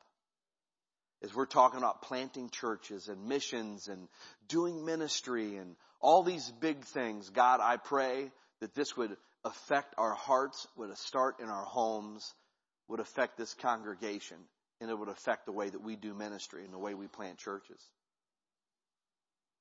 It's in your name we pray. Amen. So, don't think just marriage, even though I'm going to keep talking about marriage probably, but the bottom line is this, church, we're better together. 2 are better than 1. I'm telling you, we are better together. That's what God's word says. In Genesis, God says this. I like the way God did it too, because in Genesis 1:28, I'll say this and you'll be like, oh, I remember that verse. Be fruitful, multiply. That's what he said. Then you know what he says a couple verses later? He creates man, like we find the creation story unfolding, and he says, yeah, everything was good, but creating man was very good. I like the word good. Good creation, good this, good that. Human beings, very good. And then he gets down in Genesis chapter 2, and he says in verse 18, and Adam, he's looking, he says, it's not good that man should be alone. Not good. All of a sudden, something's not good, and that is what? Loneliness. Now, don't just think of your little heart and being lonely. No. He said, be fruitful, multiply. He could not accomplish that alone. We will not accomplish that by ourselves. We can't plant churches and do ministry when we're all by ourselves. I know what it's like to be alone. I was a little kid getting a hernia surgery. I'm really little. The visiting hours was getting ready to end, and I remember my mom and dad saying, hey, we'll see you in the morning. I couldn't believe they were going to leave me. It was very scary for me as a kid. Trauma. When I went through my life and I did all the lows and the highs of my life, and I took this chart, and you know what the lows I kept finding out were consistent in? Lonely, lonely, lonely, lonely. I don't want to be alone. I don't do well when I'm alone. Nobody does. Nobody does. We weren't made to be that, And so I want you to know another time in my life, I moved to Kansas City and my truck broke down during the holidays. I had a girlfriend back home I was going to marry and a family, and it was December 24th. And I couldn't get my truck started. All the people I lived with went home to their families because about 4 or 5 of us lived in this house. And I spent my first Christmas alone. Well, I got married quick. I'm not lying. 'Cause you know why? Who wants to be alone? We're better together. We're better together. That's what God's word says, you know. We're better together. When my wife chose me, I remember her dad rejected me. And I remember I went to Pastor Alan Shelby. Like, I don't even hardly know this guy. I took Becky in there and said, you got to talk to us, man. Her dad don't like me. We want to please Jesus and make our marriage good. And yet dad's rejecting me. So she's a godly girl. She wants dad's approval. We worked the whole thing. And you know what he said? He said, yeah, it sounds like your dad's a piece of work. And she goes, yeah, but you know, he had some real concerns. And so he looked at my wife and he says, so he's doing construction. He's laid off in the winter. You know, he does that. And she's like, yeah, and he don't have a career, right? Yeah. No education. Yeah, that would be him. He says, the question is, are you willing to hitch up to him? He's going to be your leader. Are you willing to do this? And she knew, man, I wanted to please God with everything I had, but I had no plan except just to do what God wanted me to do, which was too vague for my father-in-law. And Alan Shelby said, are you sure you want to marry him? And my wife said, she looked over at me and she says, yes. I said, dude, we're better together, man. I'm telling you. We are better together. And he goes, Jimmy, do your ceremony right now. And my wife rejected that. So we did one for my father-in-law with no blessing. That was fun. Yeah.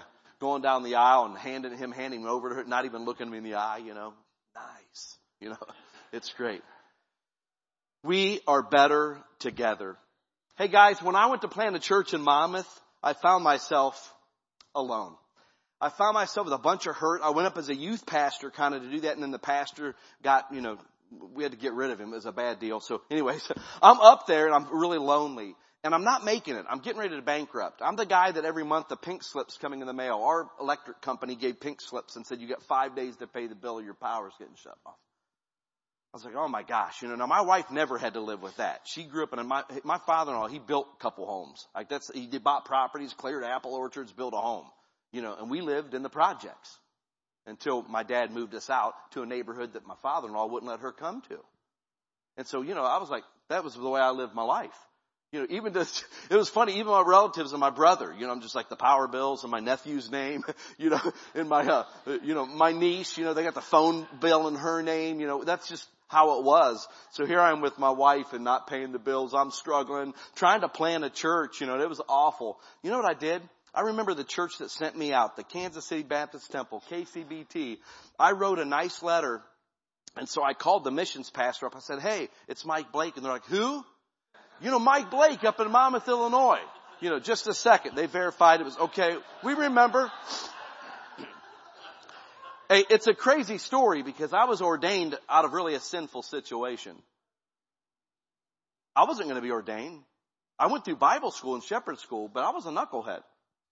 Nobody knew my name. I'm not lying. Brian knows that. I was like, you know, I was not the fair-haired child in the story, you know. And so, I remember I went to Monmouth to visit and I found out one of the pastors on staff at the church was having an affair with the lady in the church that I was going like to work with in a new church I was going to plant up there. So I was like, well, I got to do what the Bible says. You know, so I just went to his office and says, hey man, I got to talk to you about something. Like, this is what I'm hearing. This is what I'm seeing. This is awful. You know, and you know what it was? And as soon as I say these words, you'll know who I'm talking about. Buddy, we need to ordain you. Guys, at the next missions conference, I was up. I had to buy a suit to get on stage and get ordained.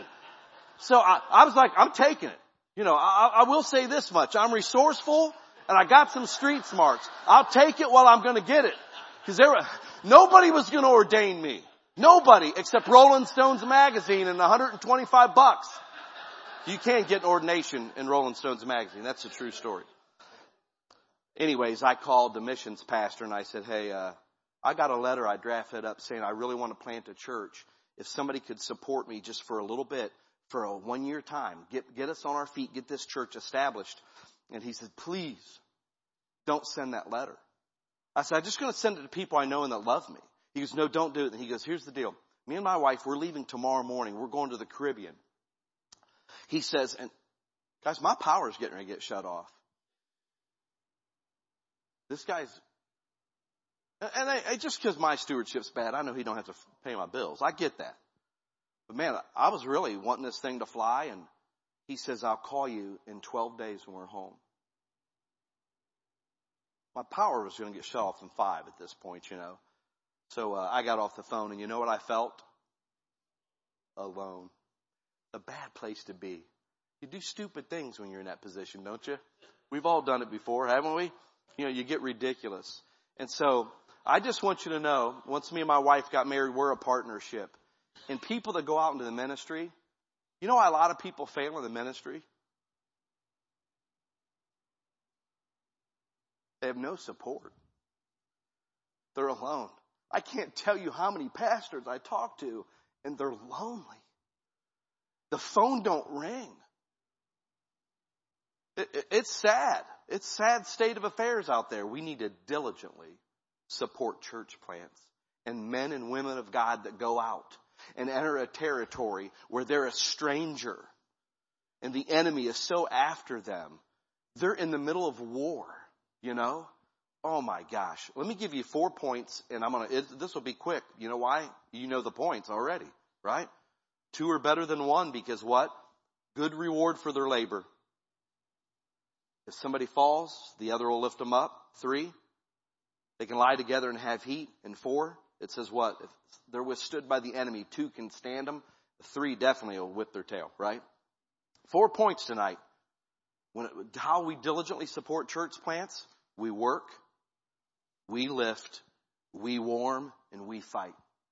Those 4 things are clear in any relationship, especially a relationship in the ministry. So let me give you the first one. Good reward for their labor. So it's labor. It's work.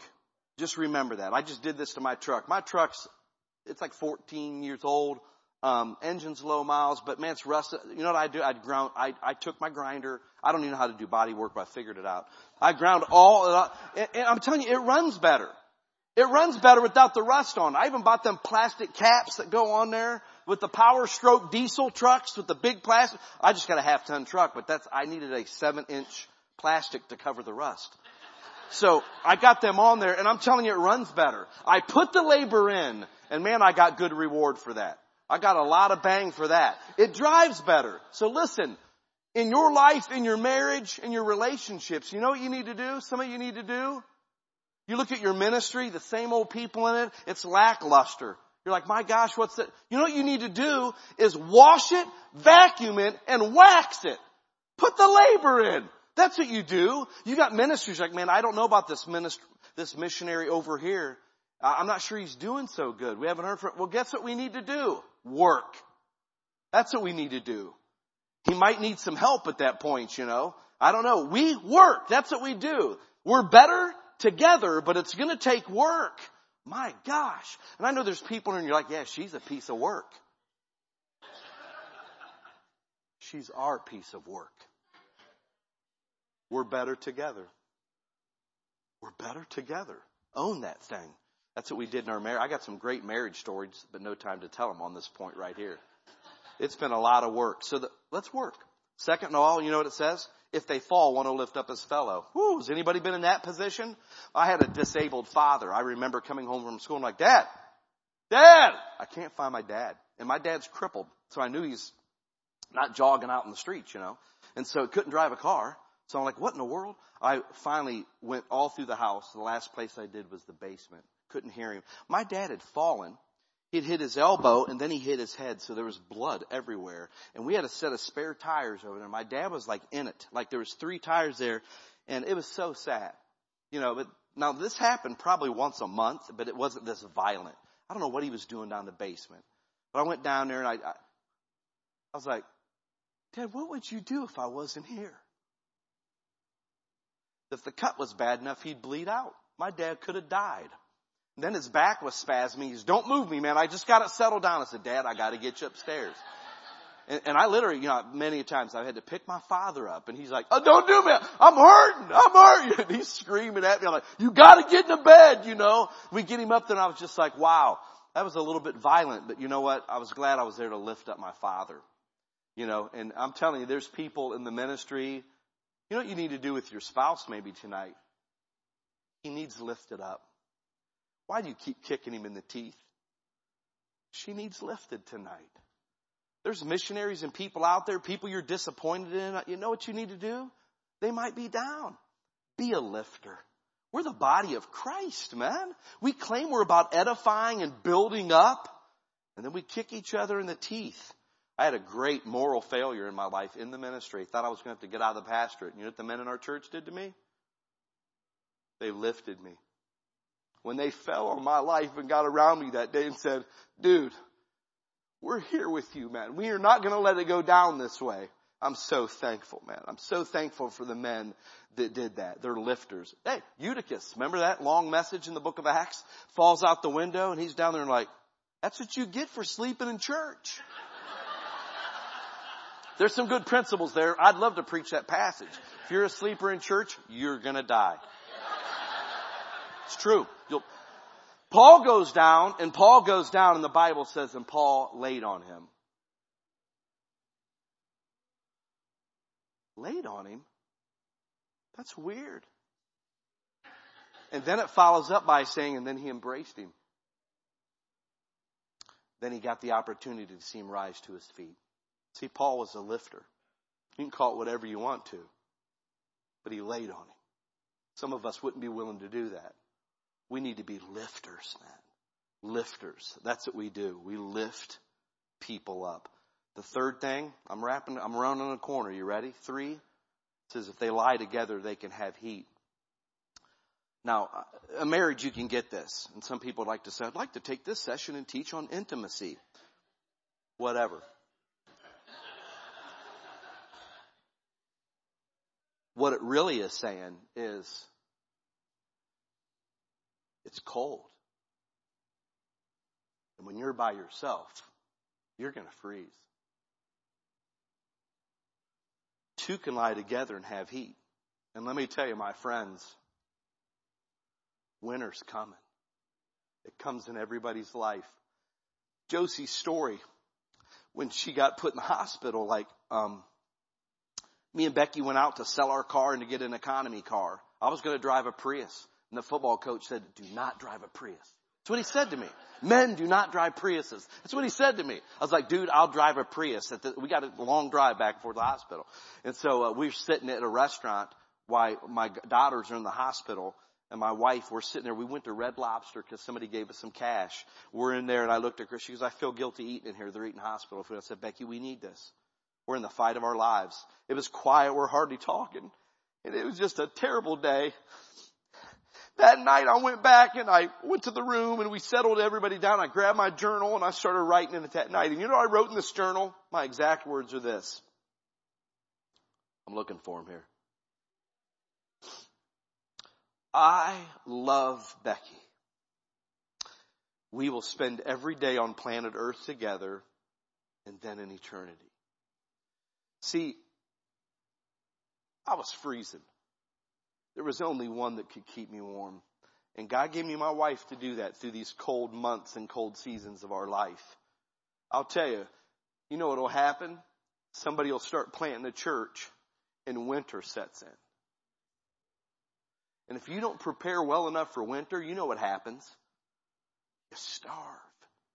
You're cold. You know, now we don't understand this because we flick a furnace on.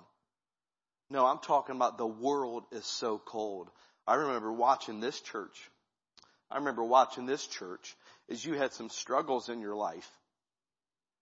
And then I remember I got a phone call saying, hey, Randy Foster's got cancer in his brain. I was like, dear God, it's winter time. How do you go through that alone? You need to be warm. You got to have somebody that'll warm you and just hold you. Thank God for relationships, man, and people. Because you're trying to do God's work and putting together a pathway for missionaries to get on the field. He's organizing this thing. Putting all this Bible Institute. It's not for here, it's bigger than that. And all of a sudden cancer sets in. My gosh, it's wintertime. Tony Godfrey, remember Tony coming to our conference? He was supposed to be at our conference. I get a call super early in the morning. He said, dude, our building burnt to the ground last night. I called Tony. I'm sorry, man. It's winter time. We got to hug that guy, man. We got to love him and keep him warm. Jay, it was just months ago. Jay just started this church plant in Greentown. He's new into it. He's 3, 4, 5, 6 months in. One day he was just on my heart. He's a friend of mine. I've known Jay since we've been, 14 probably? We've been great friends since then. And I just said, man, God laid him on my heart. Hey, Jay, how's it going? He goes, hey, Mike. And then it was quiet. And I was like, hey, he goes, I'm sorry. He was just crying. He told me, he goes, it was a bad day. But you know what? It wasn't just a bad day. The pressure's just built and built and built, and the snow is falling. Wintertime came, and I did my best on that phone call just to say, man, I hope I can give you a little warmth through the phone here, just to say, I'm with you. I'm with you. We just had a guy put his daughter in a mental institution, and some days I just text him. I'm like, I don't know what to say. Their parenting actually pushed her in there. I'm not joking. But the guy sees it now, and it's too late. This poor girl's suffering. Some days I just text him, and I just say, brother, I'm with you today. I hope it just gives enough warmth to get him through another day. Remember when Brian Clark's house got broken into in London? He sent it out on social media. My house got broken into, lost everything, computers, blah, blah, blah, blah. And this is our missionary, man. You support him. We support him. We've been there, right? Everybody, we love Brian Clark. I waited like 3 or 4 or 5 days. I was like, I don't want to mess him up. I know Brian's busy. He's very popular. Funniest guy I've ever met in my life. I called him up on the phone. I said, hey, brother. I said, man, I waited, 4 or 5 days here because I know you're being bombarded. You know what Brian Clark said to me? Famous Brian Clark. You're the first guy that's called me. I was like, brother, I am sorry. I ought to call every church that knows you and shame all of them. He said, people were texting and emailing. Isn't that nice? That don't suffice when you're cold. Just remember that. These guys that go out and, think of the missionaries we know. There's people in this room, and wintertime comes, man. It's coming for everybody, right? So we're a church that makes disciples. We are going to plant churches. And just remember, we've got to work. There's great reward for our labor when you're a piece and a part of it, right? Remember the second one. We lift because we fall. We fall. We get into trouble. We're humans. That's what happens. And so you got to have enough relation. We got to be a church that is a lifter. And you know what? We found a ministry in our church. We try to lift fallen missionaries and broken people. Not just people, but pastors. I'm kin to them, man. When something happens, I call. I'm like, hey, man, you need to come by. That's what we do. Doug Howie in Romania, the first time he came off. This guy's been in Romania for several years. Now, he's there, dude, and this was a long time ago, his first stint in Romania. I remember he got done with Romania and his mission board, and this was wrong, and this was wrong, and it was ugly. And he comes back. You know what we did? We drove 5.5 hours from Monmouth, Illinois to the KCI airport. And you know what?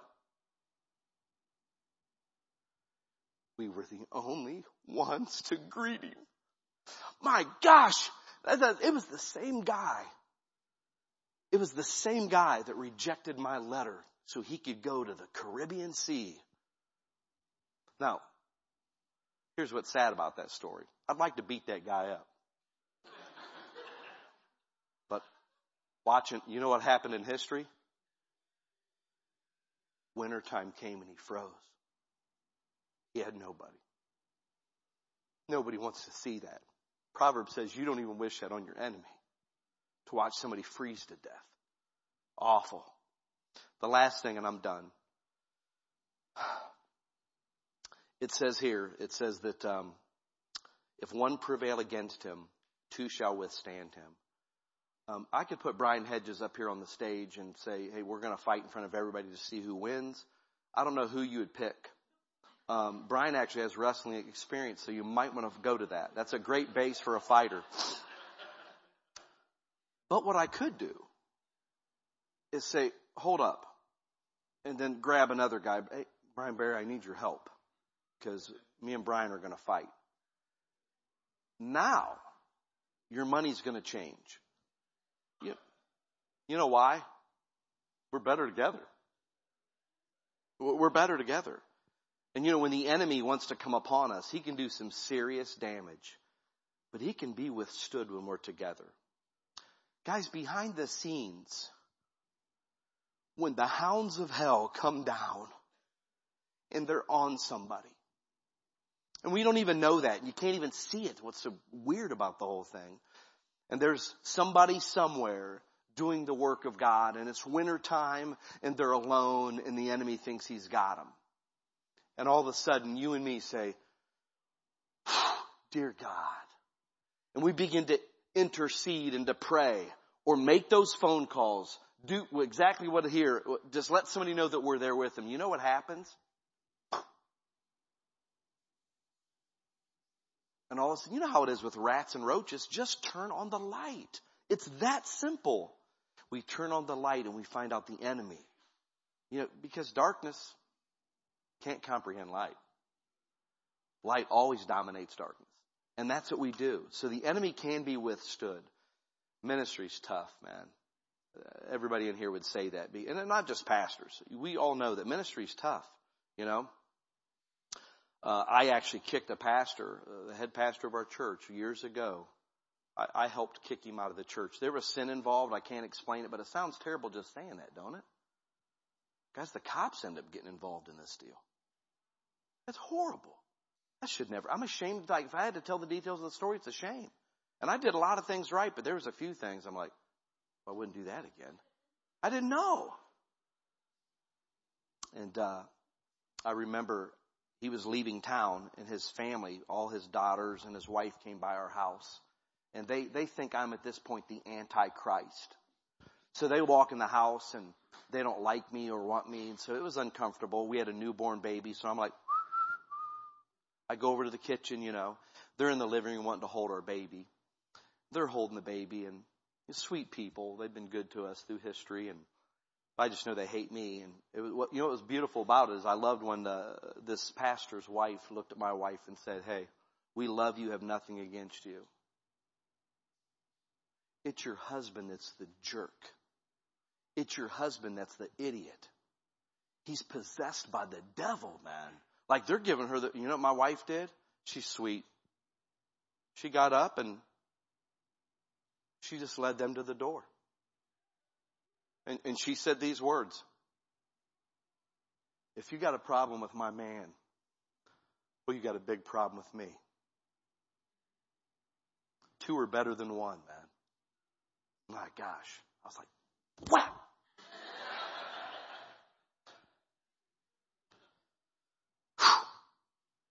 When we have a partnership with Jesus Christ, that third chord, we always apply that to marriage. But guys, I'm telling you, it's the church.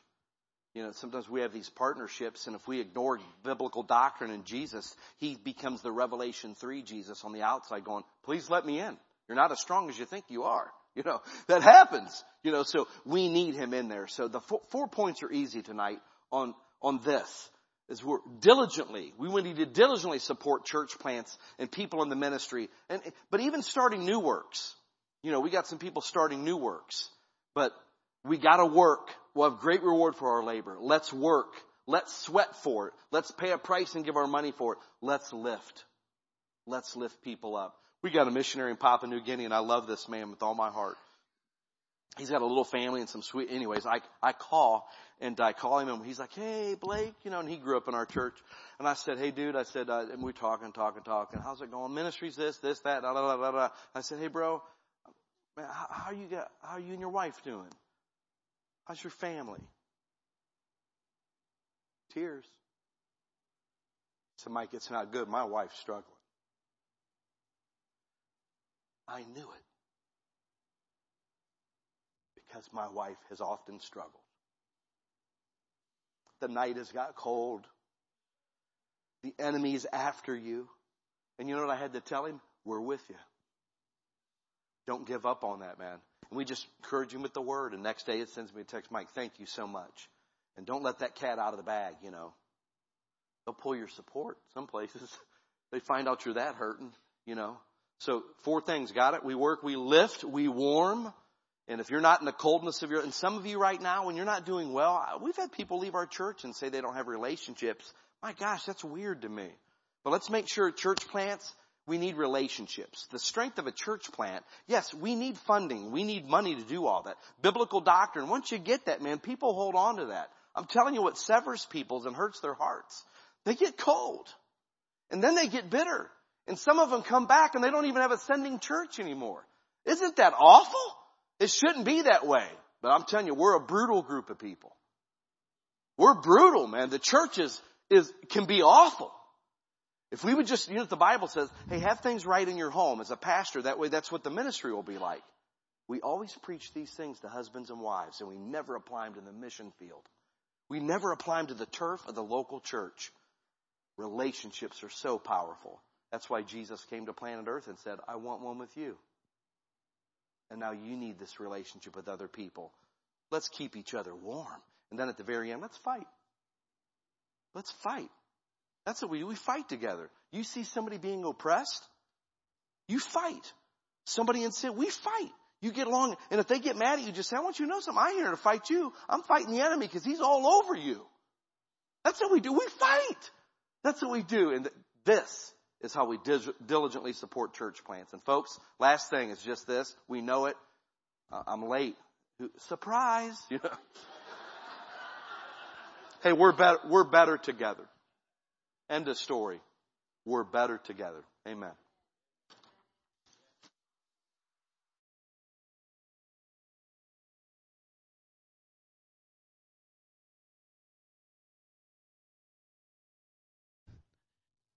Well, Mike, thank you, bro. That was outstanding. I needed that. I could go on. I want everyone to know this about Mike right now. He's not late. He's not over. Actually, he really isn't. I got the counter right here. It's red by 1 minute. That means he's right on time. Amen, bro. Way to go.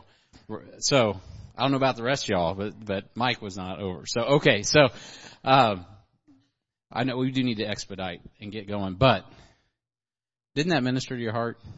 Amen. We need it. This time in the conference, we need it. But more than that, we need it. I could go on and on and on. And I want to, bro. Just thank you for he's not just preaching this, he lives it. If you're a pastor especially, I remember he come one time. Well, I don't know if I should say that. I won't say that. But anyway, he's got great discernment. And that's a curse as well. The man that discipled me has great discernment as well. And it's hard sometimes, to have discernment. And so with much wisdom comes much sorrow. And so it's hard. And man, he bears a lot because he does know. He knows how he's got a lot of what's called pastoral empathy. That's why he can get up here and preach like that and connect with your heart. Boom, like that. Because he knows where you're at. And God knows where he's at. And he's an open book. And don't you just love that transparency? Yeah, we all need that. That's what God wants from us. And if we're going to win the world for Christ, if we're going to plant churches, we got to have that. Somehow, Christianity becomes a show, which right now, in America, that is the primary thing that Christianity is a show. So we're wanting to make disciples that make disciples that make disciples that plant churches that make disciples that make disciples that plant churches, right? That's what we're here to do. You guys know it. That's what we've been talking about. Mike has been beating the drum on relationships since yesterday, today. And man, that's where it's at. If we don't have relationships, we don't have nothing. So, man, thank you, Mike. I'm not going to tear. Let's stand together. I do want you to pray about, and not even just, one of the things that hasn't been said about our mission trips is you can pray. One of the ways you can partner is in prayer. Man, when Josie got sick, you guys saw me up here blubbering that Tuesday night. It just hurt my heart. Tonight, I was just a puddle over there. Ooh, it's about relationships. And I remember years ago when Mike, we were in a situation where we went on a discipleship trip and up to Illinois. And man, we just went, literally, we just had the ground blown out from under my feet. I mean, my primary pastor, if you're in an ABF, so we'd be like your ABF pastor, the one that actually was responsible for a large part of my discipleship. I'll say even to this day, a lot of who I am is reflected by his investment. He gets fired because he was committing adultery and stealing and all kinds of stuff. And just a week later, we already were on a trip with Bruce Metter. We went up to Decatur, Illinois. It was like a week after all that went down. So it was close proximity, which I love that. You know what we did? We stayed on mission. And it was a difficult season, wasn't it, Bruce? It was very difficult. And so after the trip was over, the team went home. Good trip to Decatur. Pastor Mike Evans, as a matter of fact, I think the name of that guy. And then we went on, Amy and I dropped on by Monmouth, see how they were doing. We were on that see how you're doing trip. And, we've been to Hot Dogs for Jesus, done all that other stuff, but this was a see how you're doing trip. And it wasn't good. Man, Mike was just struggling. I mean, not in a bad way. I mean, he was trying to duke it out, trying to work a job, being a pastor. I mean, just doing the whole thing. And another brother of mine, his dad was a missionary to Ethiopia.